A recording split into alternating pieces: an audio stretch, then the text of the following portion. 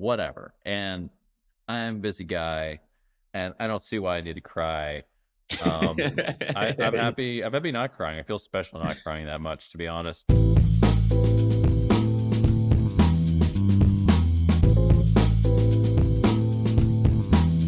Well, let's see. What do you got, Charlie? Hello, ladies and gentlemen. My name is Charlie Carrel, and I am not being introduced by Jungle because he fumbled the ball 16 times. My poker story is I turned $50 and I ran the numbers, and I think I made around 10 million net profit, but that's for my investors and me included. So, do with that information what you will.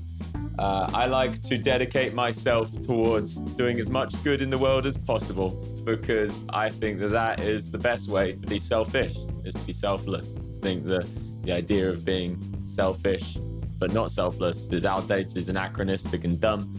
And around 5 years ago, I stepped away from poker, maybe like 90%, and I stopped playing. I was at the peak of my career. I was on an unreal upswing, and I decided to dedicate myself towards the spiritual path and the philanthropic path and the business path, because I felt like that was the way I could do the most good in the world.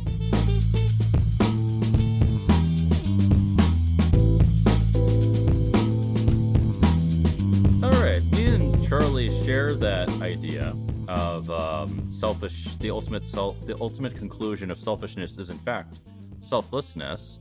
At least philosophically, that makes sense. It's hard to really, work that out in the actual scheme of things, but we'll get into that a little bit. And I'd also like to mention that Charlie has a bunch of unique life experiences as well as ways of dealing with things. He definitely does some controversial things, such as, well, we'll get into a couple. He's got a couple on COVID, and the other one, LG.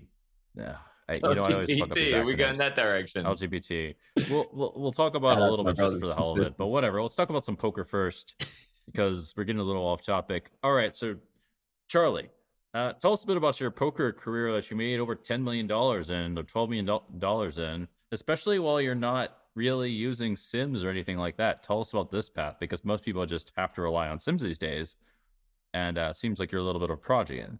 And it's worth noting, I started playing 10 years ago, and 10 years ago everyone was telling me how tough poker was in comparison to the years before. They're like, there's no way you can go from zero to hero. There's no way you can go from rags to riches. Those days are done. And I took that as a personal challenge, and I never had any coaching. I never watched much like training, apart from I did watch the Gripsed Bankroll Challenge. And that's what kind of inspired me to make my own bankroll challenge, because I just watched that over and over and over and over again. Which one? There's a guy called Evan Jarvis. Shout out to the OG Gripsed. And he did a bankroll challenge from $50 to $10,000. And I remember watching it, and I would watch an episode every couple of hours whilst I was grinding. And it would just be so helpful for me to see all of those like small decisions and hear his thought process. And that's the only thing that kind of like helped me form my idea of range analysis. Other than that, my whole career was trial and error. And I really believe that if somebody wants to learn something truly and fully, they can't just be told what to do. They have to embody that knowledge by actually doing it themselves. In the same way as a spiritual journey, you can be told that we're all one, but you don't really fully believe it until you go in deep into meditation, or you blast yourself with some DMT or whatever you want to do. And in poker, if you ain't finding those like 3x pot bluff shove punts that are just terrible burning money in the early stages of your career, because the solver tells you not to, you're not going to understand why that doesn't work, and why maybe some of them are actually genius. And so a lot of my career, I was in groups. I was in like Skype groups, and I'd always be posting hands. I'd probably post like 30 hands a day to other people, being like, what do you think of this creative line? What do you think of that creative line? And that is just the way that I learned. And this is actually what I've now manufactured for my community as well. Just like always trying to think of creative ways. And there's a funny thing that I've noticed is like whenever I put out a challenge for Twitch or something like that, or for YouTube, the pools that I coach in change dramatically. So when I first started doing like 10NL Zoom on my bankroll challenge, I was like, oh, everyone's c-betting way too much on these dry boards. Try just raising small and everyone just folds. And then everyone started doing that. So the meta was then to start three betting when they started doing that. And now you can even see like highlights of my students and I'll play against them without knowing they're my students. And they'll just be min betting spots. They'll be over betting spots in like really weird places that other people don't. And it's because I incentivize and encourage people to be as creative as possible, knowing that sometimes the creativity is going to kick you in the ass, but getting that database of knowledge of what works and what doesn't work. So when you're in the future playing against other people that haven't tried these weird spots, you're the one that's got the reps in and they're not. And I think that plus live tells was the secret to my success. I think there's a lot of good stuff in there, and definitely the cultivating the mindset of encouraging creativity, creativity plus, thinking for your own self is something that I heavily endorse.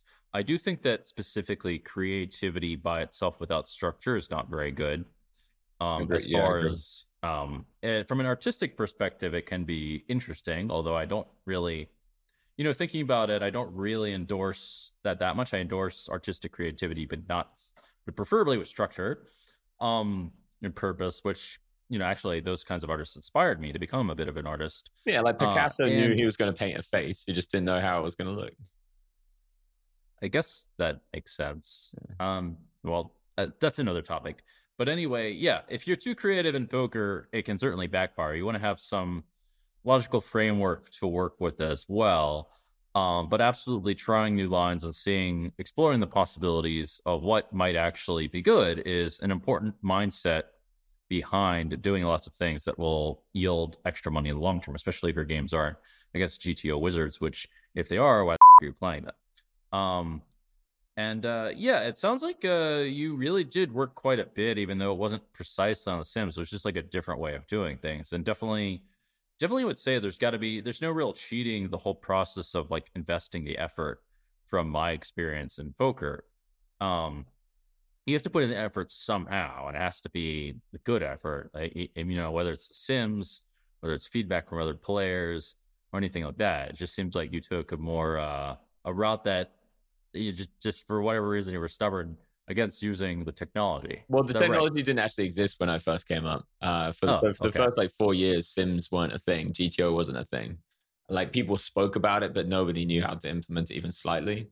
And so yeah, I worked. I worked harder than anybody else in my Skype groups. I worked harder than anybody else that I knew, but I didn't see it as working. I just loved it. I'd sit down and play for 15 hours, and at the end, I'd be like, "Well, I'm stopping because I'm tired, but I don't want to stop." Because I just like, and then I'd be thinking about it as I go to bed. Then I wake up in the morning, take a shower, and be thinking about different lines that I could take. And that when I'm in tune with a certain game, that is something that is just it's nonstop. It just proliferates through my very being. If I'm playing chess loads, I'll think of different opening lines or different tactics, and it will just be playing in my subconscious without. And I think this isn't special to me. This is what happens when people are truly dedicated towards something. There's something about it. You tap into the frequency of the game, and your brain just starts figuring it out, even when you're not playing it. I've noticed a bit of that going on. I do want to say a couple of things here. You mentioned, let's talk about this idea of being that invested in the game, and also the idea of it being like very hard to win or whatever, or that sort of thing. Um, so I think that it's really important when you are playing a game to be actually that invested in it and want to do it just for the sake of doing it or doing anything. You don't want to do it precisely for the end goal. For example, in poker would be money. I mean, that's a nice anchor, but if all your only incentive is money, I mean, Yeah, there's no it chance. will be a If miserable you're only in existence, for the but you money, might get the money. you Huh? can't. If you're only in it for the money, you can't sit there for 15 hours straight and have a good time, and you're just going to play like shit. You have to love it. You have to really love it.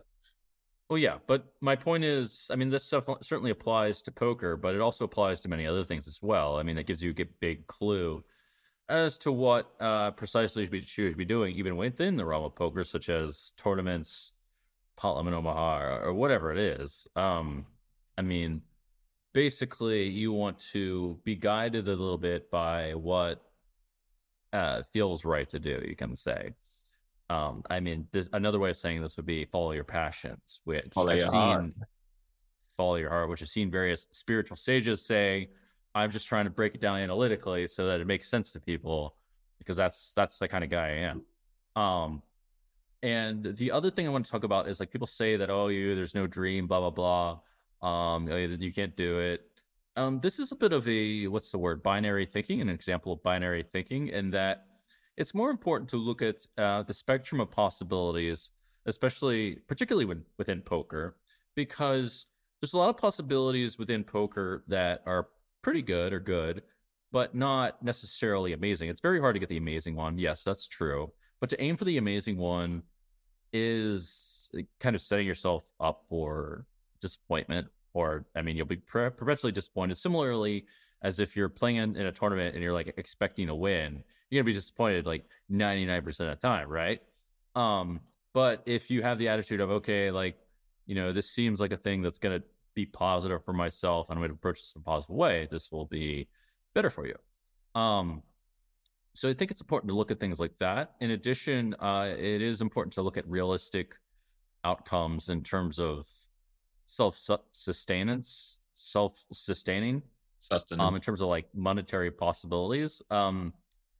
For example, the reason I say this is because in other avenues, such as pursuing professional tennis, or pursuing professional basketball, it's really not realistic at all to make any kind of money. But because you need to be like the best, essentially, the top 100 are the only ones in tennis, for example, I know that make any money, because I know a couple of professional tennis players, and I mean, basketball is probably similar. So that situation does not exist in poker. It's far like smoother of a curve It's really than easy to make six figures in poker, like in comparison I'm to gonna I'm gonna almost anything else. I, I, I don't know about that, but bro, I don't know, but it's easier in comparison to. It's probably relatively a bit easier in comparison to many current avenues for young I can't people, think and of that's any easier format where you can make six figures. It's really hard to make well, 7 and 8 figures, especially 8 in poker. But I think six. I mean, if you go and spend some time with some of the people that are playing full time 10-20 no limit hold'em in America, uh, with all kindness and respect to them, they're fucking bad at the game in comparison to how you'd expect somebody making 200K a year to be. Whereas um if you find somebody that's making 200K of being a lawyer, like they've had to study for ages for like half a decade, and then they go and take oh another yeah, yeah. study course, and then they have to grind their way up to the top. And eventually, by the time they get to the top, they're very good at being a lawyer. Whereas in poker, we just have degenerates that are like spending half their time on the blackjack tables. Shout out to that. If they want to do that, I wouldn't recommend it. But they're still making six figures, and so yeah, it's definitely it's a tough game, but in comparison to the rest of the world, to make that much money, I don't think it's that tough. Yeah. That if we're comparing it to being a lawyer, yeah. And so what are more realistic enterprises to do to actually make money in, are more like business and maybe even crypto still. It's Crypto, hard well, though. crypto's a You bit need weird. capital or a good network for those two things. Poker, you can. It's like this exponential thing that is like the exponential possibilities are really there. Apparently trading's possible too. I mean, I'm not really an expert in these. I'll look into these after I build, well, we're both working on actually, which is building a poker community for all kinds of reasons. We'll get into that in a second. Um, But yeah, I mean, poker's definitely a viable outcome. I checked some sources and I wasn't really trying that hard, because I wanted to see with my own eyes, like, is there really opportunity out there for low stakes players, for mid stakes players to make like decent money? I wasn't looking for people to like make millions of dollars, but it looks like actually there's opportunities for all of the above to be promising. And I like don't say that lightly. I found like a bunch, and I was not trying that hard. Like, I'm Yeah, doing other things too. I explored a couple opportunities myself. Speaking of which, I'm about to explore another one, but I'm not supposed to talk about it. But whatever. I mean, whatever means I won't talk. Like, I'm still not talking about it. you want to I'm hint at just it or saying something? that You brought it it's up another now. high stakes opportunity to make Okay, good cool. money, like Cool. good money.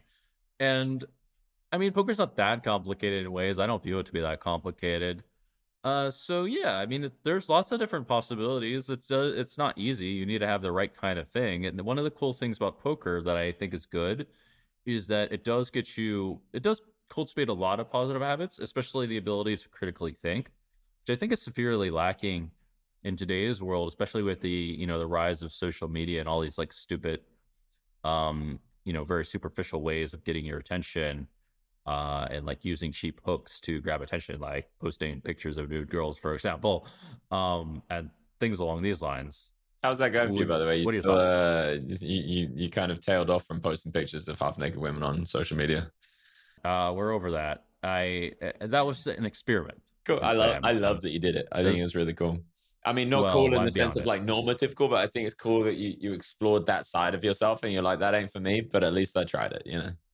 One thing I can tell you is that when I was on those trips with those girls, these were one of these weird situations where, I had sexual abundance. I had, it was as if like I got to the point where I was like trying not to be sexual. I was like, being very like I have a point where it's too much, and I think it's a little bit lower, easier to get to than with other people. And I was just being like really, really picky. And I mean, I'm a bit like that anyway, actually. And after a few days or so, I just really wanted to get off like the yacht or whatever it was. I was like, this is You're driving just me crazy. I not can't. built for that life, huh? Not built for the Dan Bilzerian life. No, no. I Yeah, mean, me neither. some versions of that are cool, but yeah, I really wanted to do something productive. And other guys had similar sentiments who I thought were built. On top of that, at least from what I know, like a few of them actually, all of them maybe even have like effectively wifed someone up, which is the interesting thing. I mean, it took them a bit of a minute. They still run these things. It's like their idea of fun is running these like little lifestyle projects, at least a few of them. But I just found that to be really interesting. I don't really understand why that is. I mean, exploring those possibilities to see what happens is interesting also to help solve the problems in the dating um, market in general, I think. You got to go through a Not whole phase necessarily to understand it. I ex- mean, you don't actually have to, but it can be kind of helpful. exploring it experientially could be an interesting. No, I'm kidding. I went through a polyamorous I phase, already did that. man. I went through a dating loads and loads of people phase, and I was never having like hookups or anything like one night stands or anything like that. But it was still I got to go near the extremities of that version of life, and I took from it what I liked, and I left most of it behind. And no, I think it's powerful for a person to be able to experience a lot of the wild things in life, and you did it. Sure. Um, Well, I can see a lot of reason to experience those things because they give not experiencing those things more depth. And in fact, the idea of karma, if you have the inclination to do something like that, it's actually better if it's healthily released than to have it be stifled, which is what many religions end up doing. Is they stifle people's like sexuality that's the and other thing. things. When you tell people no, it's a sin to be sexual, it's a sin to masturbate, or it's a sin to like go out in public wearing with your ankle showing if you're in a very conservative Islamic state as a woman, then what happens is you're not allowing people to figure that stuff out for themselves. You're not allowing people to actually fully embody that knowledge themselves, and they're just being taught. And so often you just find people exploding and exploding, exploding, exploding. And Well, yeah, you gotta spread your wings to be able to find out where you want to live. yeah. Well, many like the various things are technically a sin, but it's like um yeah, as you said, people effectively have to figure those things out for themselves. They have to figure out what's good or what's bad. I came to the same conclusion. You just kind of have to can't really. There's no forcing it.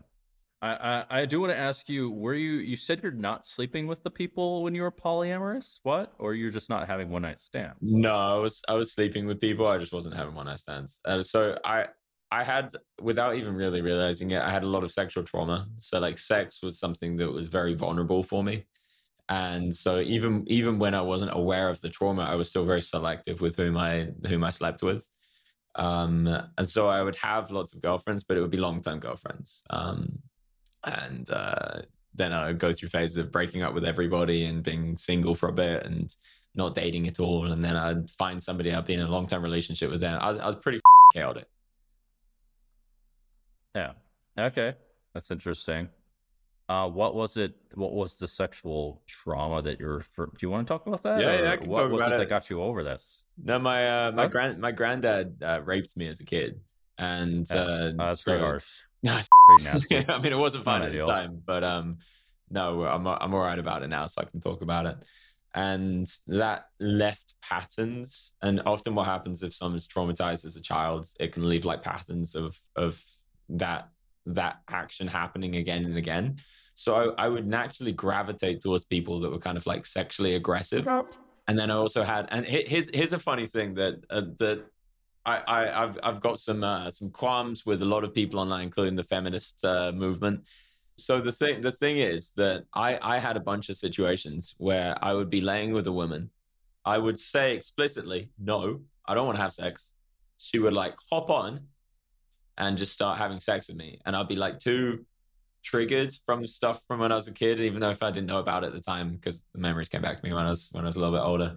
And to really do anything, I kind of just like went along with it after that, or just didn't move, or sometimes just prematurely ejaculated. And here's the thing: speak about this as a guy, and the vast majority of people are like, "Oh, poor you, oh, poor man, getting so much," because everyone just wants to because they're so based in their primal biological stupidities, and they can't imagine that it would be bad for a man to have sex with an attractive woman.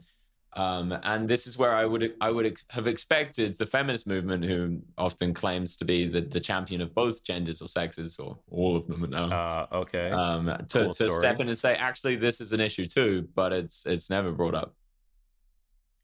Okay. Well, yeah. I mean, their responses are pretty stupid. Obviously. I mean, this is what makes me, you know, I see, socially adjusted people say things like this, and I think, how fucking like this a thing to say? Why would you say that? If feminism is true to their, true to what they're Mm. supposed to represent, then they should have your back.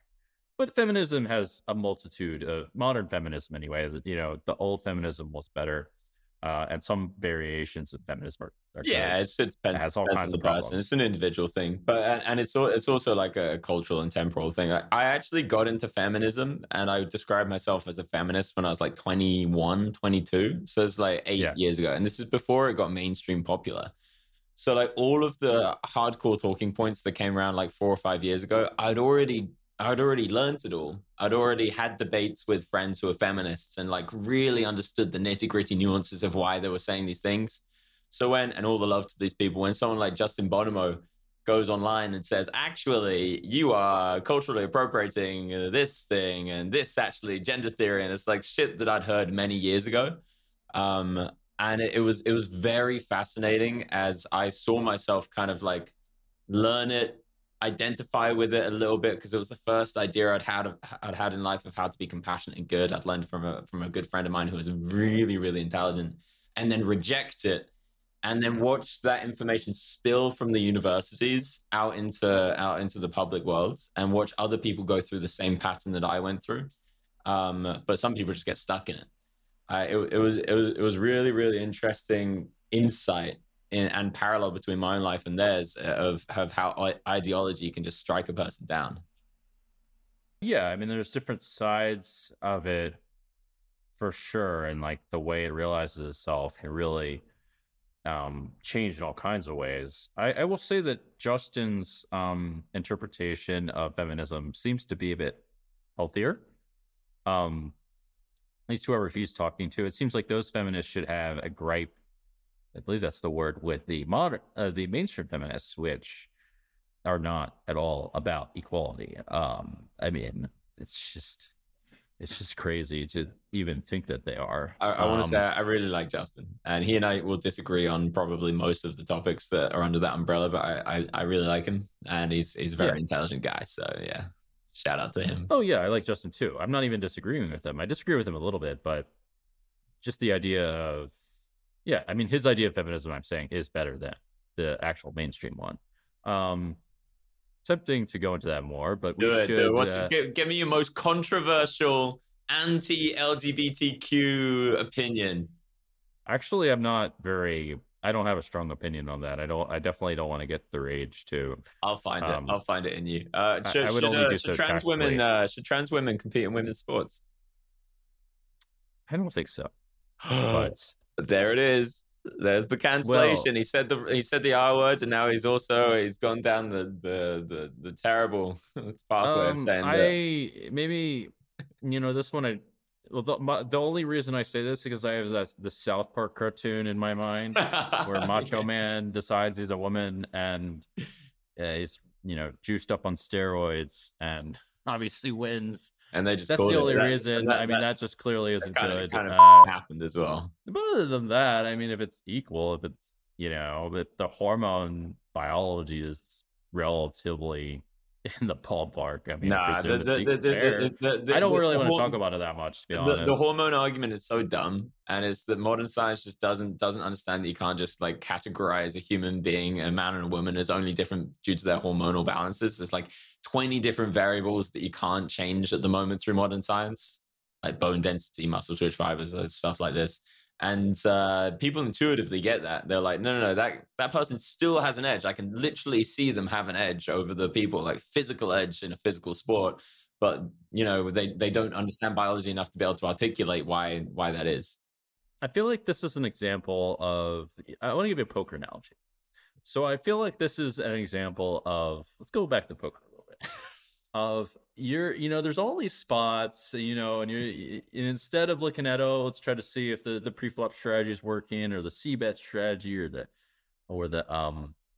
the barrels are pretty good, barrel frequencies, like that kind of stuff's pretty good. We're like going off on a tangent, or making sure the um pennies say the three bet the river frequency is the right amount. If you see what I'm saying, I just feel like, at least for me, I don't care that much about that spot. I'll let you fight this one out, and I don't have a strong opinion. I don't really know Let's enough to see. analyze this complicated spot that you just never get to. This just doesn't really matter, man. At least for me, like it matters it matters a lot to other people, but I'm just not trans. Like, so if I'm really educated, maybe I'll say something anyway. So let's talk more about poker Wait, and not get canceled. let me balance it out a little bit. On the other side of things, people are so anti-trans, and largely because of their like genuine disgust towards people who are different, but then also largely because of how the trans movement has been radicalized. But people are so cruel to people that are trans. And people that are trans get bullied online like there's no tomorrow. They get called all of these terrible things, and they're just people, and they deserve love and compassion and kindness. Doesn't mean you have to agree with them, but you got to treat them like 100% agree fucking with people. that. I do not understand the hatred towards trans people. This is beyond insane. That's one of the spots where, like, why do these crazy things? It's just, that'll be a tougher thing to fix. I don't understand the bullying the trans people. There's probably some not so great reasons behind that should be explored. All right, we can Let's do poker talk now. a We can do bit poker. We've more. anti-cancel jungle now. Anti-cancel, please. So let's talk a bit more about poker. Why don't you tell us why poker is a spiritual endeavor? Because this is an interesting thing or interesting opinion that most people may not be able to see. What do poker and spirituality have in common, Charlie Carrel? Poker's a teacher, and here's the thing: anything can be a spiritual endeavor if you want it to be, but some things will catalyze the spiritual process more than others. Poker is something that incentivizes you to sit there with yourself and with your emotions for 10, 12, 15 hours at a time. I'm sure you've done even longer sessions, as have I. And if you're not consciously aware of your own mind, the duality between the intellect and the intuition, the tilt that's happening, the stress that's happening. Why am I triggered by this person that's three bet me 3 times in a row? Oh, it links back to when I was kicked in the face as a kid 3 times in a row. There's just so many links that come with the inwards journey that you're incentivized to face because there's money dangling in front of you like a little carrot. And so that's part of it. And also what it does is it helps you find the play in the world. If you can genuinely find joy in playing a game and then extrapolate that energy out into the rest of the world, you'll see so many poker players, they gamify life. They're like, you know, how I can throw this in the bin and I'll bet you amount of money, and they just get so much joy from it. And there is genuine spiritual nourishment there. In Hinduism, they call it the Leela, the divine play within the universe. There's so much spiritual nourishment in the idea of being able to play and play and play and laugh and not be too bothered by the result of things. And that's another really powerful thing. The not being results oriented is just so crucial to poker, and it's so crucial to life. And that there's just all of these little lessons that trickle down and eventually just embody them, because it's who you are. You're a poker player now. You've played millions of hands, and you've had to embody this way of being, which is structured, disciplined, powerful, intellectual, intuitive, mathematical, psychological, whatever it is that the way that you approach the game. And when you embody that and bring it out to the rest of your life, that is a spiritual path. That is a spiritual process. And poker, you know, people equate it to just playing blackjack, or just like, oh, they just say it's gambling. There's no way it can be good for the world. But we're watching in front of our eyes so many people get up to the high stakes, become a really powerful, reified version of themselves, and they want to go out and actually change the world in all of the different ways they want to change the world. And you see that time and time and time again. And for someone to say that that isn't like a good process, it's bananas.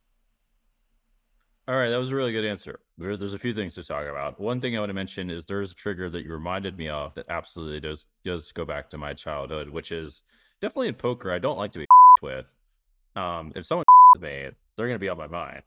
I'm gonna, I'm gonna think in my head if they three bet me a few times in a row, is this guy messing with me? Like that kind of thing.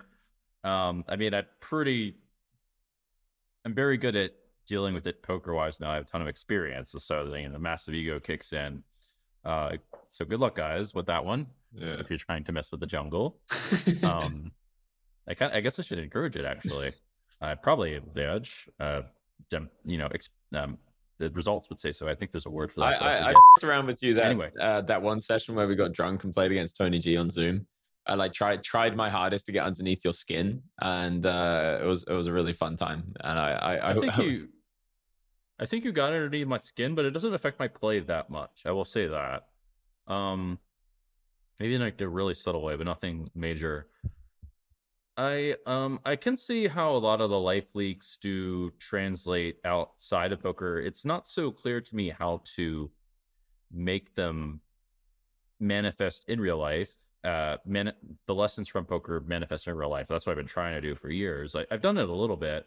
One thing I'll say that really translates, at least for me, but it was more natural for me, was this idea of thinking of everything in terms of, you could say something like poker logic, but thinking of things in terms of like expectation and all of that, and thinking, okay, what are the possibilities? What if I'm wrong? I mean, one thing poker really shows you is that you can be really sure and totally be wrong all the time, even if you're, really experienced or whatever, which is an important lesson in real life. And in the real world, they call that 10 times more in real life.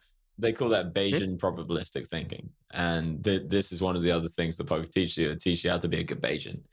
And if you don't have a good intuition for and understanding of like what percentage chance it might be that somebody's going to be bluffing this turn or whatever it's going to be, then you're not going to do well in poker. And so we develop this deep intuition and understanding of percentages and probabilities, and how we can then predict how somebody's going to make their strategy, and then how to counteract that. And then when you bring that into real life, I've seen it just happen naturally. I've seen poker players just talk naturally in a Bayesian way without even knowing that the word Bayesian exists.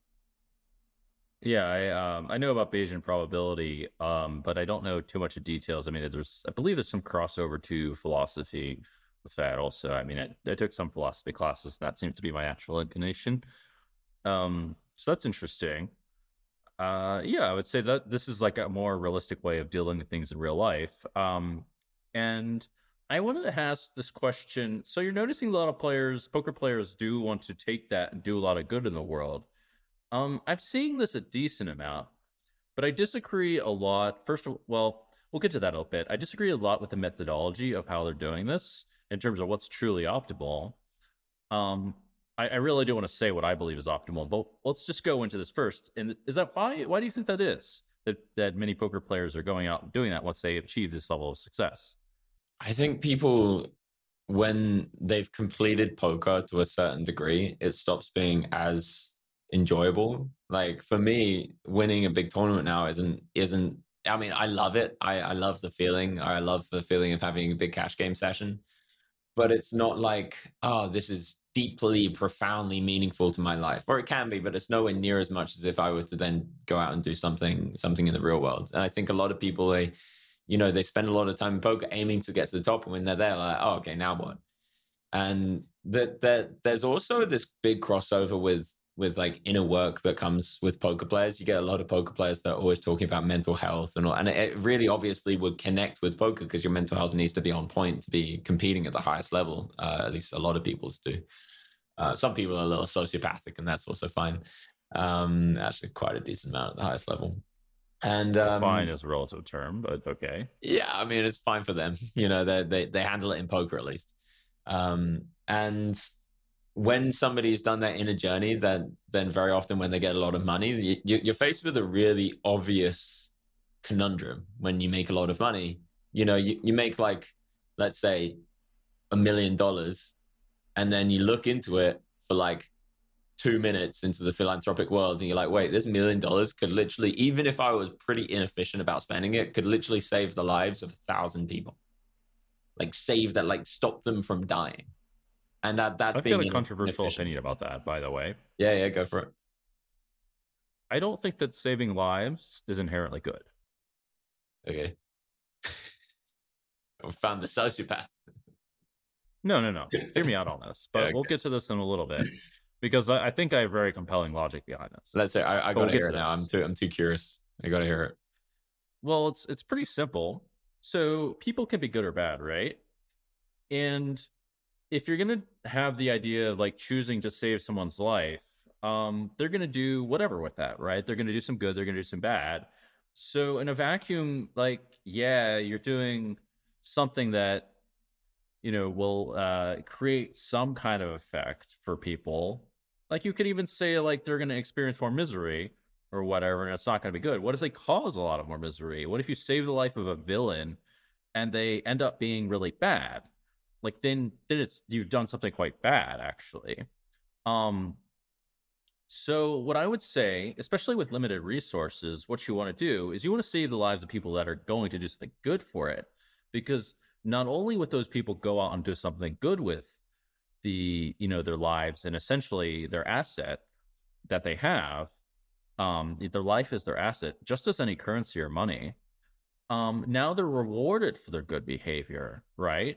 And the bad people are also punished by default. We've withdrawn the energy from the bad people. We say, okay, you guys have stolen from the community. You've taken, literally, they're thieves. Even Krishna in the Bhagavad Gita calls on this. They're literally thieves in the same sense that someone is a thief from the poker community. They steal. And now you've given it to the good people. The good people go on and create more and more. The metaphor of a garden really works. So you have like people working in the garden, and they, are doing more. They're planting more flowers or whatever it is, or they're just making more and more. I think that is in fact the nature of the universe. So that's my logic. In fact, that death is a necessary thing by nature in order to create this at least I haven't researched this a bunch, but it intrigues me. To create this what's the word? This line of you have to do something with it. This finish line, like there's a time constraint. That's the word. Okay, so time constraint. So now this gives people reason to do things. This actually is just part of the nature of the universe. Does that make sense to you? It all makes sense. It seems like a necessary boundary. It's a utilitarian argument. Nice to meet you, Thanos. It is. And there are many people that have spoken out against the utilitarian. So for instance, if you're doing the trolley problem, and you have to like pull a lever to kill one person but save the lives of 5, you would be the kind of person to be like, what are your moral beliefs before you because in your mind ideally, but like, yes, like if you have that bizarre decision, yeah, you have to pull the trigger for sure. I mean, you don't want that decision, like, So if you had the option to press a button and let's say the people who are the 1% of people in the world who are most likely to be criminals in their life, whether they're babies or adults, are just going to drop dead, no pain or anything like that, would you press it? This is a different argument. Now you're actually there's an important subtlety here, and that a very important analogy to this situation would be you're basically asking me in poker, hey, so if you had the choice of pressing this button and between all the bad players, and say you could just wipe out all the bad players and give their money straight away to the good players, would you press it? The answer is no, and that is not, the will of the universe. That's not how the universe works. Like a way that I look at it is essentially the bad people have their own strategy of dealing with things from the grandest perspective.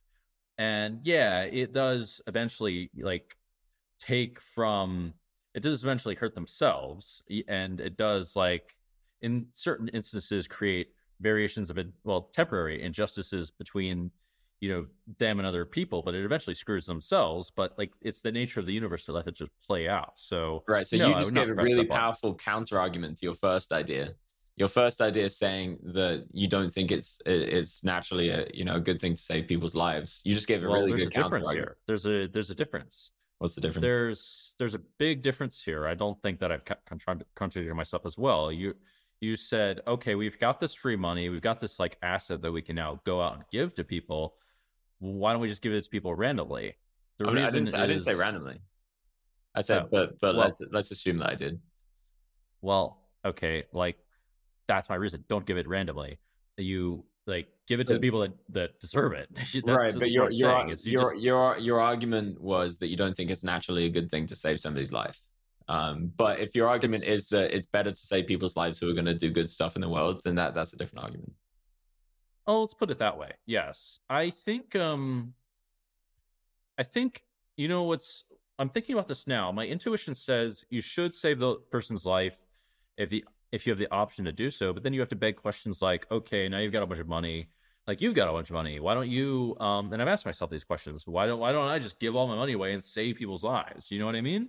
Because I could save a shitload of lives right now if I just gave all my money away and saved lives. If it was inherently that good of a thing. Is that really something good? But then I could invest money and save more lives or whatever. I've asked myself all these questions. These are the sort of conclusions I had to come And to. I think the point is that you're thinking about it in terms of how to help the most people, how to bring the most joy into the world, and how to reduce the most suffering. Whether Yes. that looks like giving all your money away now or investing it and saving it in the future, or like a mixture of both, that's up to you to strategize. But for me, it's really I have an important. answer for that. I have a very compelling answer for that. Oh yeah, I mean, I think you understand the answer, but basically, firstly, I want to go back to the original question I asked you, which is, why are these people doing this? Why are they all of a sudden doing good things? I think everyone has their own kind of reasons, whatever that means. But I have the reason that I think makes the most logical sense, or at least for me, it does, which is, and Alex Hormozy kind of said this as well. He realized at some point, Alex Hormozy is a very famous influencer. I like him a lot. He's really, really good at what he does. He says a lot of philosophical truths, etc., that apply to entrepreneurship, which we're both trying to do. And he says something like, at some point, you realize the amount of money that you make doesn't really matter, and that you change your goal from the amount of money to the amount of positive impact you create. It shifts, and this is what happened to me. I realized, well, wait, actually making all this money is in fact more arbitrary than aiming for something like positive impact, because the positive impact will last. But the money is just like a fucking number on a screen, no different from a game beyond whatever freedom I wanted. And I didn't really want that much beyond, I didn't want it that much monetarily speaking beyond whatever freedom that I had. So it became, yeah, I guess it made more sense for me to come to this conclusion a little bit faster. So it was as if instead of making money on a screen, now I'm making more positive change in the world, and that has some kind of positive value. And it was also more interesting. Whereas the number on the screen on the your number on the screen goes up. Yeah, you watch it go up, and you can see that it goes up, but it goes up in a very predictable way. I mean, there's even a linear possibility to it, so it becomes kind of boring in a way. It's like a solved game. Like at poker at some point, in certain ways, became for me something like a hedonic treadmill, but a much more complicated one. And I was like, I don't care that much. But it did evolve. I did see other aspects to it. And that's why I ended up dressing him in costumes, acting crazy. And also how I ended up realizing a bigger goal, which is to create something that has potentially parabolic returns. And so basically, another way that poker players may understand this is like, when you push an edge, you do the right thing, and you don't know that it's gonna like do something good, but eventually does something good for you in the long run. I mean, this is the game of doing the right thing but on a grander scale, which is doing things that create positive impact, et cetera, et cetera. I mean, at least in theory, this is the real game, the bigger game, you can say, if you want to keep playing bigger games. So that's the answer that I have for that. That's what I personally realized and was able to put into words. And yeah, it all comes back to what we said at the beginning about the most selfish thing you can do is to be selfless. And I truly believe that if we point every atom of our being towards doing as much good in the world as possible, or creating as much positive impact, whatever you want to say, reducing as much negative impact, I truly, truly feel to the heart of my being that that is the optimal way to live life for myself. Not talking from like a martyr place or like oh, look at me being so fucking morally good. It's literally just like, hey, I think that it's better for me and for everybody else, and that's the game that I want to play. I want to make everybody happy. I want to make everyone suffer less. And in Eastern philosophy, there's a mantra that would go along with this, which is "Loka samasta sukhi no bhavantu." And there's so much depth in every single word and the whole mantra itself. But it's essentially like me, like saying, hey, all of my thoughts, all of my words, all of my actions are going to point towards doing as much good in the world as possible for all beings. And when you dedicate yourself, and this is why people chant it so much, when you dedicate yourself with true attention and focus to that point, that North Star compass, where it's like, boom, everything I do points towards that. It's not just, hey, I'm making enough money, I make as much money as I can to do as much good. It's like every time I like say hi to the bin man, every time I have the option about, helping somebody that's on the street, every time I'm, considering doing something for my wife, that is imprinted within our cellular structure. Those words, those vibrations are imprinted within it. And you get to really actually fully immerse yourself in that game. And life is just a series of games, which I know you agree with me on that because we've talked about it before, where that is the game. That is the ultimate game. And now you're fully immersed in it because you've really hit hard with that. You don't have to say it in Sanskrit, but I do believe there are some esoteric properties to doing that. But just truly saying, I am going to dedicate myself in every way possible to doing as much good in the world as I can. And Well, that's what I've been realizing. It's very hard to emotionally reconfigure yourself towards that, even if you like can see the intellectual possibility. One thing I want to say is actually relatively recently, I was reading something that does essentially say that, but from different perspectives. Well, similar, just a slightly different perspective. I was reading Swami Vivekananda, who, for a very long time, he's like the an intellectual Hindu guy. He's very, very smart. He debated the existence of God for a long, long time, and he had an atheist. One atheist parent and one that really believed, and he was really conflicted for a super long time. And he said to do a couple of things like that, basically to he even gave some advice for the atheist to believe properly. He said a lot of smart things actually, but one thing he said was to basically pray that everything you do will be for the sake of the universe, is one way of putting it, or give everything in your life towards God. And he also said basically to pray every day for something like peace, happiness, and bliss for all beings, which I will say I did try that, and I definitely felt something. I felt like, okay, this definitely did something in my mind. It made me like a bit more positive, I guess I could say, or a bit more joyous. Whereas maybe I'm a bit too, I think sometimes I can be a little bit too analytical or whatever. But yeah, I found that to be interesting that I had that effect. So I could see how these things might work. in terms of actually changing oneself. It makes some sense to me. Yeah, bro. I used to I be a fucking hardcore atheist rationalist. No, you know, I was like really, really hard into that. I didn't believe I was a nihilist. I didn't believe in right or wrong, and I was truly dedicated towards hedonistic pleasure. But not even that. I didn't even see a rational reason to have hedonistic pleasure. And yeah, I watched myself change from like the most emotionless person that I just so traumatized. All my emotions just I couldn't feel them for the life of me. I couldn't feel any emotions. To being somebody now, I cry every day from joy and seeing my daughter and all of these things. And it's like, yeah, there's so many That's things cute. that is really beautiful, man. And just watching her drum at the moment. She's 7 months. She just loves starting to drum. Um, I've seen so many of the things that I would have just put away as like non-scientific, or you know, I was so heavily in the intellect that I just didn't believe in doing any of these things, or I didn't think it was for me, like meditation. I just didn't think it could possibly be good for me. And now I've slowly started to see that every single one of these things, like dancing, singing, meditating, chanting, like all of the telling stories, being around a campfire with friends, like all of these things that truly take you out of your mind and into your body and help just nourish your body, it then spills out into the intellectual world as well. And I become a better poker player. I become a better chess player because I just feel better. And I can be intellectually on point for a lot longer without drugs or anything like that.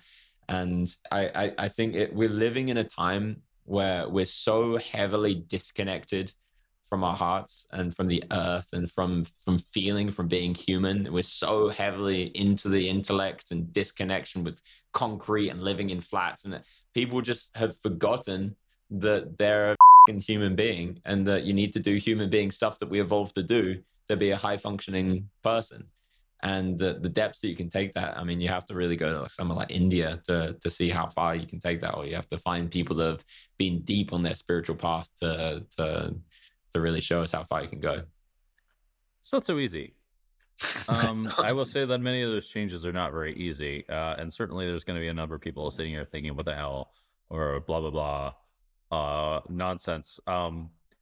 I will say it's very hard for many people to understand that there may be better ways out there, especially when I want to talk about the comparison between hedonism versus ulteriors, ulterior ways of doing things.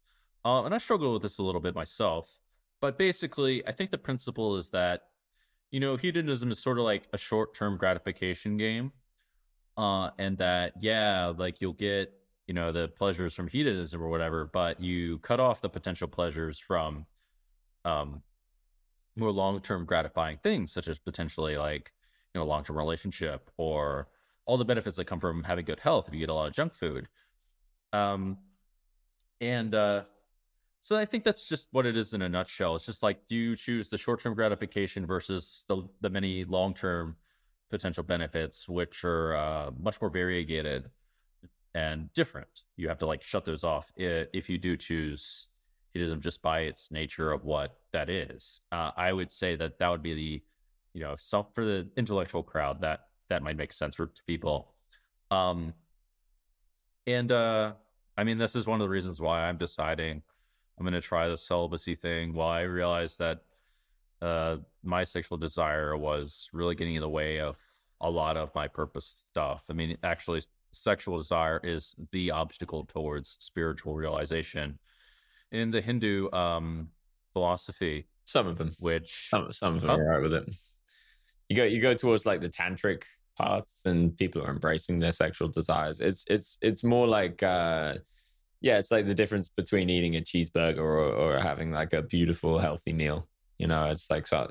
You know, I've never found a spiritual path that incentivizes the sexual cheeseburgers.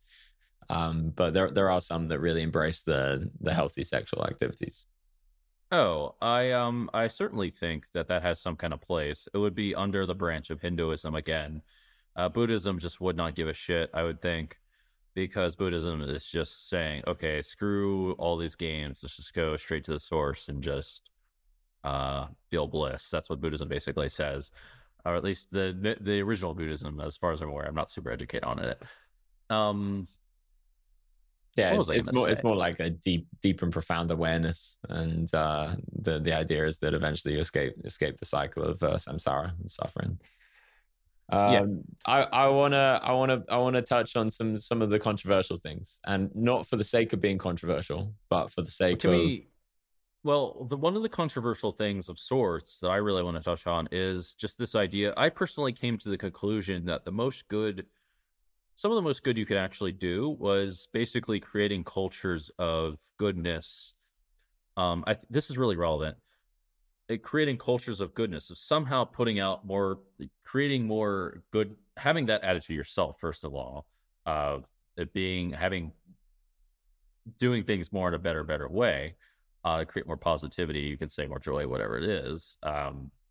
And also influencing other people to do so as well, which is a bit tricky. And there's many different ways of doing this, actually. And people do this. People have been doing this for a long time. This is what I realized. And maybe I'm sure you realize it too, but this is what a lot of art is about. This is what a lot of music is about. This is what a lot of games are about. This is what like a lot of cinema is about. This is what a lot of, a lot of communities cultivate this as well, which I understand you've got a community. You want to talk about that?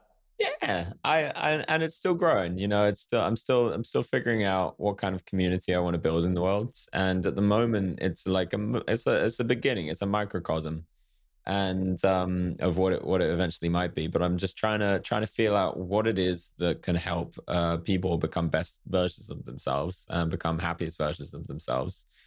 And it's a delicate balance. But if we can create that within ourselves first, if we can find that delicate balance of virtue and getting rid of vices that get in the way of our success, and joy and genuine, I'll never learn from a person that's a spiritual master if they don't like emanate bliss and joy and love and all of these things, because there's like, well, what the have you been doing with all your time? What's the point if you're just still miserable like everybody else? And so I'm nowhere near an enlightened master or anything like that, but I've managed to reach a certain level of competence in my life where, I used to be an Asperger kid that could barely tie shoelaces, definitely couldn't make a cup of tea. I couldn't speak to anybody about anything without it devolving into nonsense, and just being terrified of all social interactions. I had all of the ADHD symptoms before it was like hyperdiagnosed, especially when I was a little bit older. I had dyspraxia. I really was dealt a pretty shitty hand. And I managed to cultivate myself into, now I'm the most confident person in most rooms that I walk into, probably the vast majority of them. I feel comfortable in my own skin. I'm joyful and I'm articulate. I'm successful, and I've still got so long to go. But now I feel comfortable to finally step up and be like, I can actually help guide people, because I do have a love for teaching, a love for leading communities and things like that. And I want to be able to share what's worked for me, but at the same time, still just learn, because all of these people out there are individuals. And I think it's very hard for a leader sometimes to remember that the individuals in the community that you're leading have so much to teach you as well. So I'm always like constantly trying to remind myself of that. And what I've created in my discords, in my community, is a bunch of people who are, yeah, they want to get good at poker, and loads of people are having huge amounts of success, making a shit ton of money. But the deeper part of that is that we're all actually part of a community, and we're all trying to become the best versions of ourselves. And I'm really banking on the idea that a lot of the people that make a ton of money from this community are also going to go out and do a ton of good in the world once they have that position of privilege, or whatever you want to call it. And so, yeah, it's like at the moment it's a little seed and it's still blossoming, but eventually I do plan to have communities worldwide that I can then be part of and help and learn from as well. That's all great to me. I that's what I hope with the goal of the community that I'm creating as well. I'm still figuring out precisely how to do it. That maybe it is a very complicated thing to do, but I really do think communities in this like idea of positivity will is really the change that's required, and that will help more and more people to do more positive things and create parabolic change. Ideally, um, it's hard to get people on board with that, and you can only do so much. Actually, it's really up to the other people. I thinking about what you said, there are some benefits to being, you can say, Aspergic or whatever the word is. I have like some of the weaknesses myself. There's some. what's the word? There's some things that people think about people with Asperger's that are not really true. There's some misconceptions, I believe the word is. One thing I was thinking was that I do think precisely dancing would be really good for me. I wanted to get a dance teacher. I do think the idea of like cultivating more joy is a good thing. That's one thing I want What to stops do. you But from just after this podcast, just turning up, nobody's around, just fucking putting on some music and just jamming for like 20 minutes and just dancing through the discomfort, I dancing have through better it all. things to do. I gotta go to the gym or something, A dude. little bit too busy, a little bit too busy for the dance. Well, what about later when you're less busy? We'll get to that. It's I just don't. I don't know. Yeah, that's where I was at as well. Like But the thought of me dancing, even when I was by myself, was so terrifying that my body would freeze up. And I eventually had to start dancing by myself. And then I started doing it in front of, I had the tank of fish. I started dancing in front of my fish and like really awkward and really, and then I brought up some more confidence. So I do it in like a club or at a festival where no one's really looking. And then eventually now it gets to the point, if you put me butt naked in front of the King of England's, I'd be like, let's go, you freak. it's a hard Whatever. place to get to. And yeah, I like dancing on the tube and things like that. And it's just a matter of practice. And it's a matter of like, oh, okay, I've made the decision. I want to be this version of myself. What's the path? And it's very often just try it. My answer to that is a bit strategic. I have to strategize my own personal development, basically. And you only have so much limited willpower. Like doing this, I don't know what precise dividends it pays. So I focus more on other things where I've already overextended myself all the time. Like I don't even know if I get enough sleep, dude. So throwing dancing in there, dancing can wait. Dancing can wait. Okay, you can do Yeah, all the that dancing. 5 minutes a day, you could just jam. That's too much. I don't agree. I think complexifying my life is not the answer. If anything, I'm too complex. I get If you that, see Steve. dancing as complexifying, I think you're looking in the wrong direction there. You need a more compelling argument to convince me, basically. Well, dancing isn't. It's a way of being. Like we evolved in societies and cultures that danced, and our bodies are evolved to enjoy the process of dancing. And so by learning or So, remembering how to do the things that we've evolved to do, we're not complexifying our life. We're simplifying it. We're getting rid of these random ass mind games that we've created that say, oh, we can't dance in these situations, we can't sing in these situations. We're bringing back the simplicity of just being. And when you find the nature of people's beingness, they dance, they sing, they tell stories, they joke, they laugh. see, I have a million. I have like a million like holes to put into that argument. Like why is what I would basically say. Why what? You would have to basically create a more compelling argument rooted in logic. Like, yeah, maybe Wait, that if was I dance that was enough, I'll directly enjoy rooted it. in logic. But who In fact, cares? I'm going to tap myself on the shoulder and say that was an extremely logical argument. I took it from the evolutionary agree. standpoint, and I said, I don't agree. how is that not rooted in logic? We've literally evolved over millions of years to So dance. what? I don't care. Like, what are you talking about? That's like, not a logical argument. We've evolved to dance. No, that's and my what happens when we're in line with our evolution, when we eat what we've evolved to eat, when we do what we've evolved to do, is that we resonate. And it's like you're feeding your body the right nutrition. It doesn't have to be food. It could be just like actions or ways of being or ways of thinking. And if we've evolved to that, we can't escape our human nature. And if we've evolved to dance and sing, then we dance and sing. And look, it brings people joy.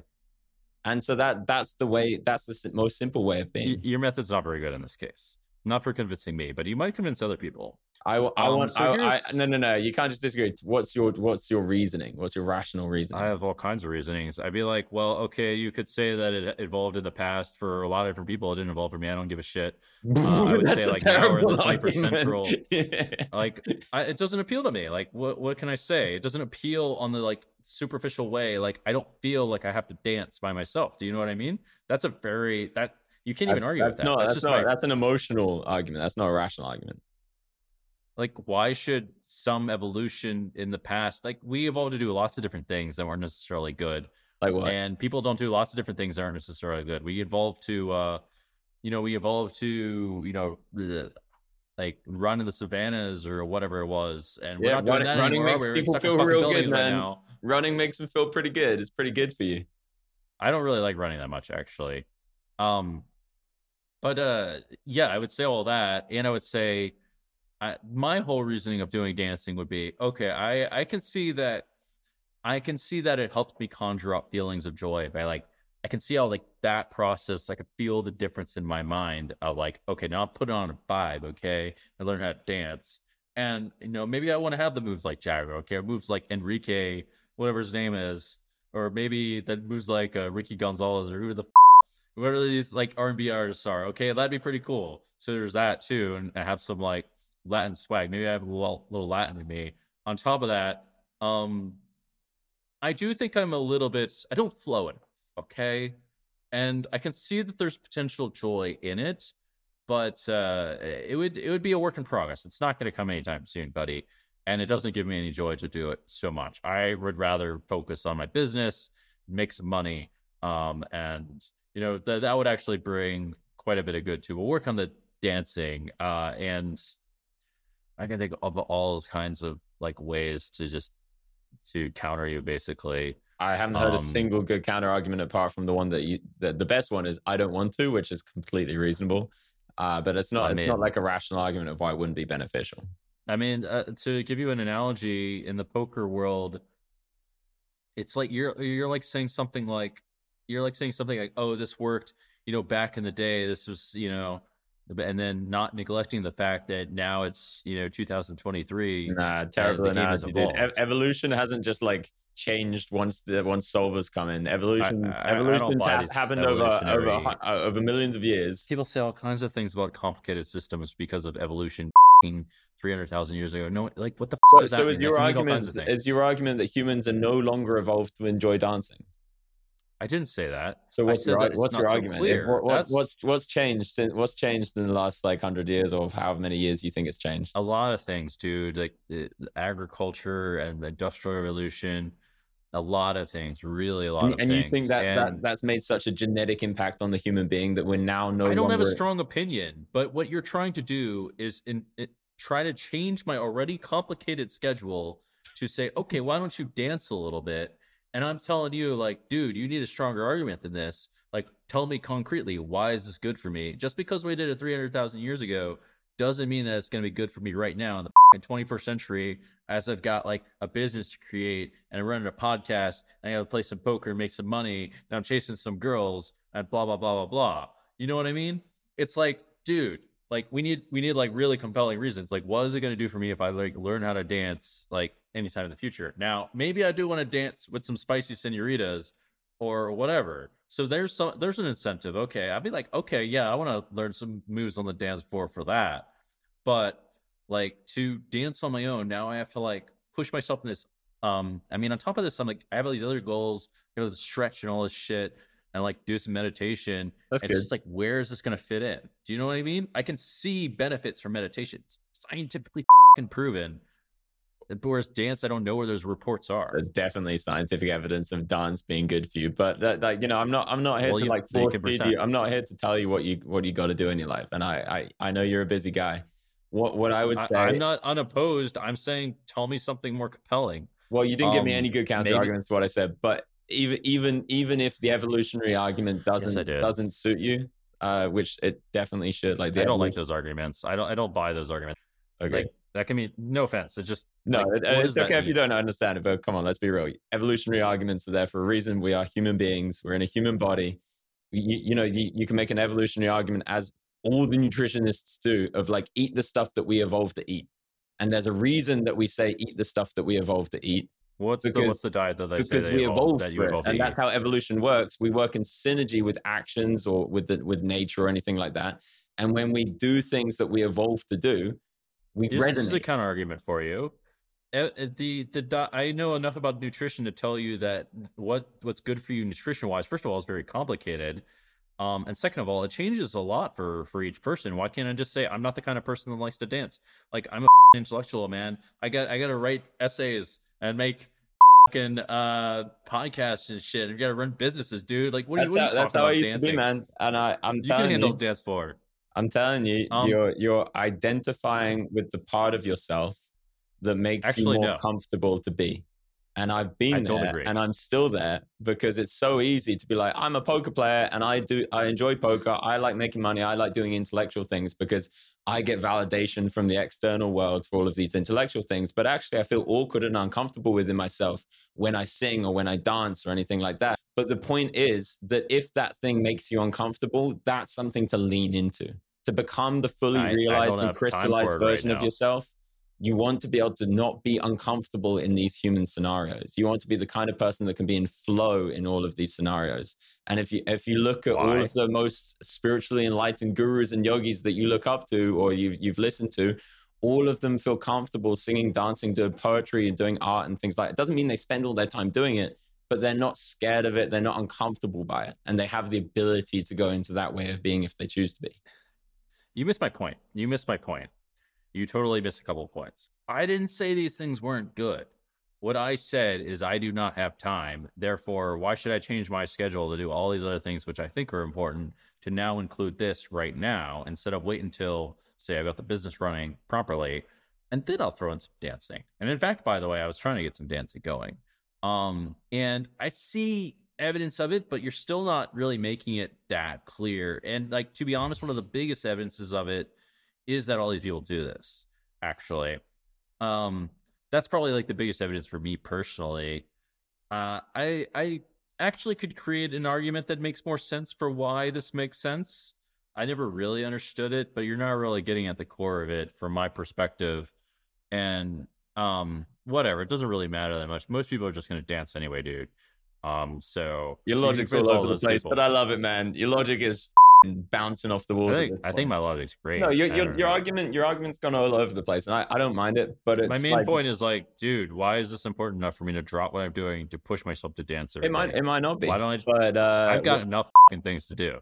for 5 minutes a day in that much time, and I bet you waste a lot more than 5 minutes a day doing something. But what? But I'm not telling you to do that. But what I I am bet I saying is bet I that use my time I've really productive, actually.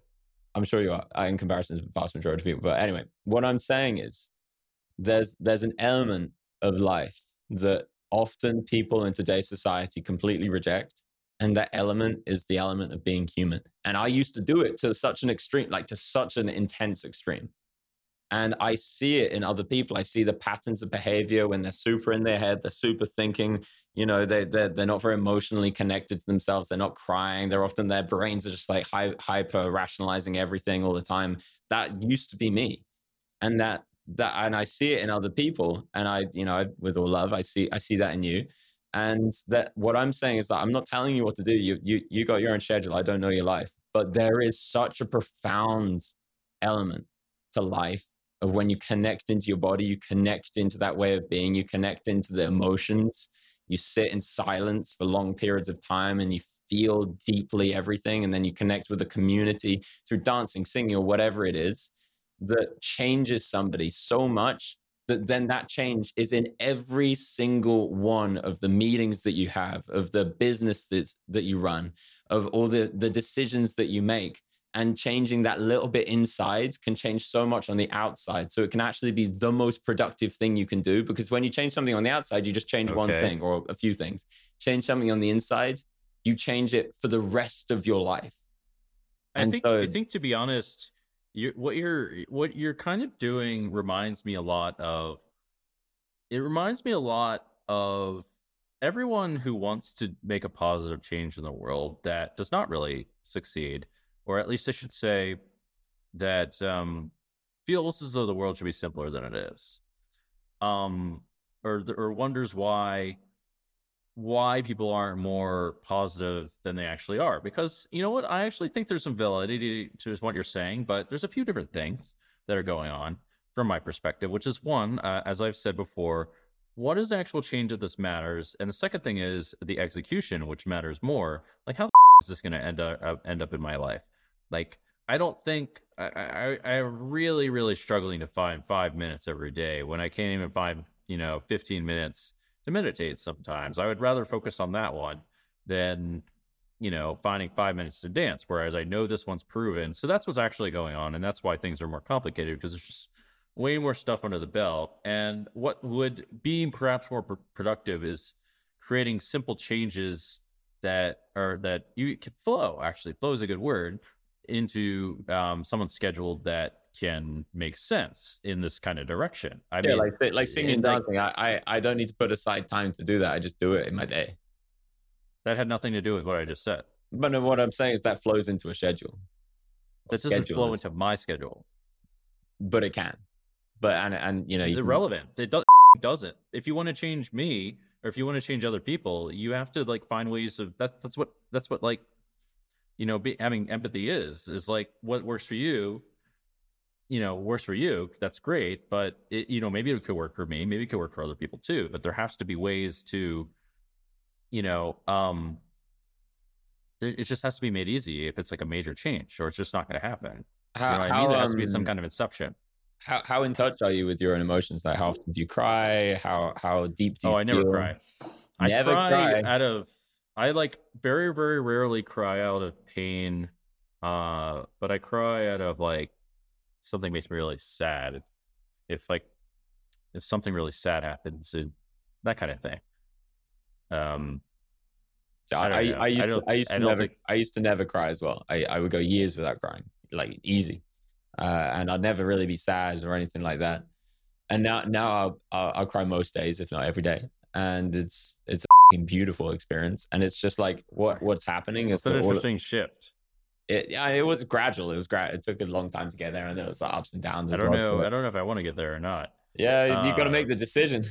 And I remember I was like 22, right? And I was it's lots of decisions to make. I was faced with this, and I didn't believe any of the spiritual stuff, but I remember deeply and profoundly realizing that I had this decision of going on the normal path that I was on, where I was just like not really feeling anything. I was always kind of content, and people would think I was happy, or I was kind of happy, or diving into my emotions as deeply and powerfully as possible.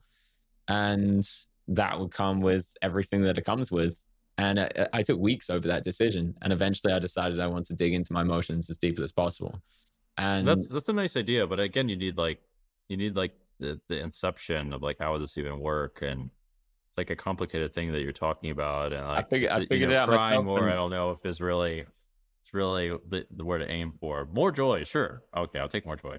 Well, the thing about crying is that you're just releasing energy. You know, people will often describe crying as cathartic, as like a really positive experience. And you know, sometimes it could be a terrible one because something terrible has happened to you, and you identify with that terribleness. But what's often happening is that you just have this build up, and you just release, and then you carry on with your day. Whereas what a lot of people do, and what I was doing for a very large part of my life, was not crying, or at least not crying much at all. And then I would have all of these buildups of emotions that I wouldn't even feel because I was so disconnected from. And that would start to really impact my health, my psychology, and all of these other things. And again, it comes back to, this is how we evolve. We evolve to be in touch with our emotions. We're evolved to cry when we need to cry. It's a natural process of being human. What does that mean? Like, so you could even say like there's some things that we evolved to do that aren't very good. Even Like what? We evolved to do. I mean, there's all kinds of bad habits in our evolution Like that what? should be changed. What do you mean, like what? Like, I mean, like what? the fact that people procrastinate, the fact that people have these issues in the first place that we're just talking about, like the fact that people have all kinds of negative patterns. All those are, variations of evolution. Just because that they evolve doesn't mean that they're necessarily good, and certainly not necessarily Those things that you're talking about are like survival mechanisms. So something deeply Why traumatic is this not happens. one? Why is this not one? If you cry, like people come to your aid. No, Like, no, no. So, you know what I mean? so these are all evolutionary processes that are better to have than not to have. That's what evolution decided, in at least when we were living in the caveman days. And so what would happen? Let's say, for instance, our tribe gets invaded by a neighboring tribe, and we have to fight, and we watch one of our good friends die in front of our eyes. Suddenly, we have a choice where we could feel our emotions and cry and break down, but then the tribe's still invading, so it's probably not the best choice. And what happens over time is the evolution is like, okay, the people who have this defense mechanism that disconnects their body from their mind, so they're no longer experiencing the emotions that are happening within their body, they're no longer embodying their emotions, they're the people that can fight off the tribe. They're the people that can, and these are the evolutionary processes. So it's not that these are bad evolutionary maybe I'm one of those people. Like, I don't mind I don't mind conflict. I don't mind drama. You know what I mean? It makes sense, right? I don't get too emotional in these kinds of things. I'm a play high stakes poker. Hey, But you know that what I mean? doesn't escape from the fact that you are intrinsically an emotional being that has this trauma and this disconnect from your emotions, and then you would be in flow again if you removed these barriers and defense mechanisms, and you would be able to be again. You'd be able to be in flow again, because there are downsides that come with these defense mechanisms as well. Okay, cool. Like that can mean lots of things. I don't exactly disagree. It's just not convincing. Like we're still going back to the same problems, basically. Um, like and if you want, I have to say the same thing again. If you want to create change, you have to make it easy. Um, and like you have to make it like Inception esque, unless it's like very, very compelling. Unless it's like literally a bunch of people like barging down your door. Yeah, that creates change. But things are a bit more abstract. You need Inception and need more like, why is this and that, et cetera, et cetera. I don't disagree with you. Like it makes sense to me, but I also like can see other possibilities and whatever. And I'm a busy guy, and I don't see why I need to cry. Um, I'm happy. I'm happy not crying. I feel special not crying that much, to be honest, because I don't really cry out of pain. Like maybe if like I lost a limb, I might cry. Um, I don't but really cry out of it's pain very much. rare. Um, So why don't we talk about? Well, what's your plan for making the most positive impact? the way that I think there are a couple of ways you can approach doing as much good in the world as possible. You can do the kind of like Elon Musk approach, which is make a ton of money and try and change the world through the intellect. Now, some people will champion that approach, and I give it so much commendability. The fact that he's done various different programs that have really brought the world forward is incredible. However, the problem that he faces and and is going to continue to face is that he hasn't done that deep spiritual work. And so a lot of the decisions that he's going to make, he's not going to be understanding his own emotions. He's not going to be understanding his own motivations. He's not going to be in flow and empathetic towards other people in ways that would be beneficial for him to be making these very, very grand decisions. Now you have on the other end of the scale, you have people like Buddha or people like Jesus that did so much spiritual work that people just flocked to them, that they were just like a light. Some of these historical people, and they ended up doing an insane amount of good in the world as well. Now, I think in today's world, there are some people that are going to be doing the one and some people that are going to be doing the second one. And personally, I feel like my role is to be doing both, but not be, I could go further down the spiritual path if I just did spiritual path, but I wouldn't be going down as far as the material. And I think my role in this lifetime is to do as much spiritual work as I can, become the best version of myself as I can, so I can make the best decisions that I possibly can for myself, at least the best that I can do to my capacity. And then also get stupidly rich, give out as much money as I can in the most efficient ways that I possibly can, and try and make as much change in the world as I possibly can to bring people together and to bring joy to people's lives. And that's the way that I see the game. Um, I pretty much agree with you, and I find it interesting that you compare the two. I have my own suspicions, but so I actually was originally for a long time on the idea of like whatever the hell Elon Musk is doing is ideal. Um, but I changed along the lines. I changed at some point. I realized, oh no, it's not actually. I was incorrect. I was going to write a blog about this. How about how if someone came to me and was like, dude, you want to like become a robot and be like the best poker player and have like infinite power? I'm like, yeah, I do. Make me a cyborg or whatever it is. And then somewhere along the lines, I realized, oh no, this is a bit misleading. Actually, it's actually a huge trap. In fact, I think there's no like end to that kind of game. It's that kind of game.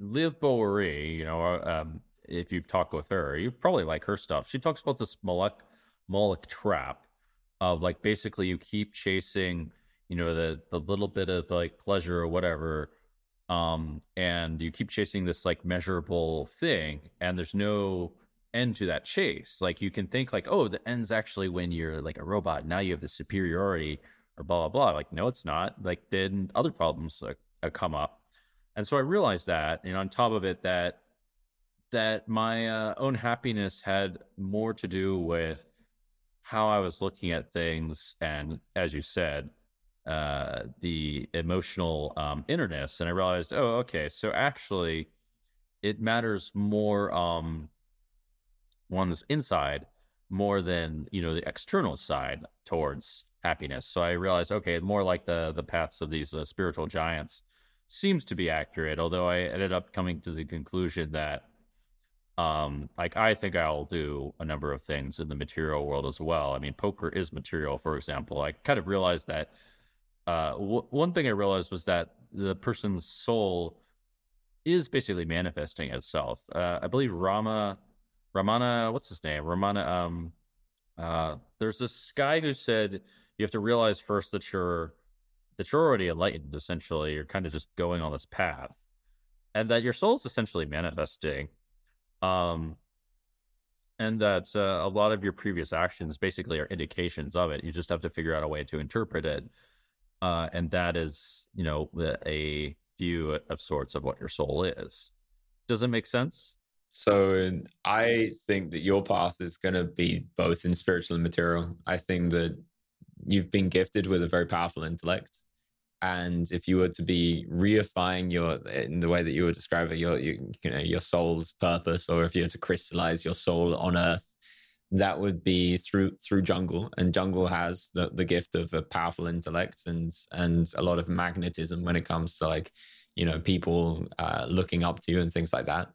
And that means that very likely that part of your path, at least, is going to be to do is getting a lot of people looking at you and then solving problems using your intellect. So yeah, that makes sense. Well, both of those are basically what I'm trying to do. Is a bit harder than I thought.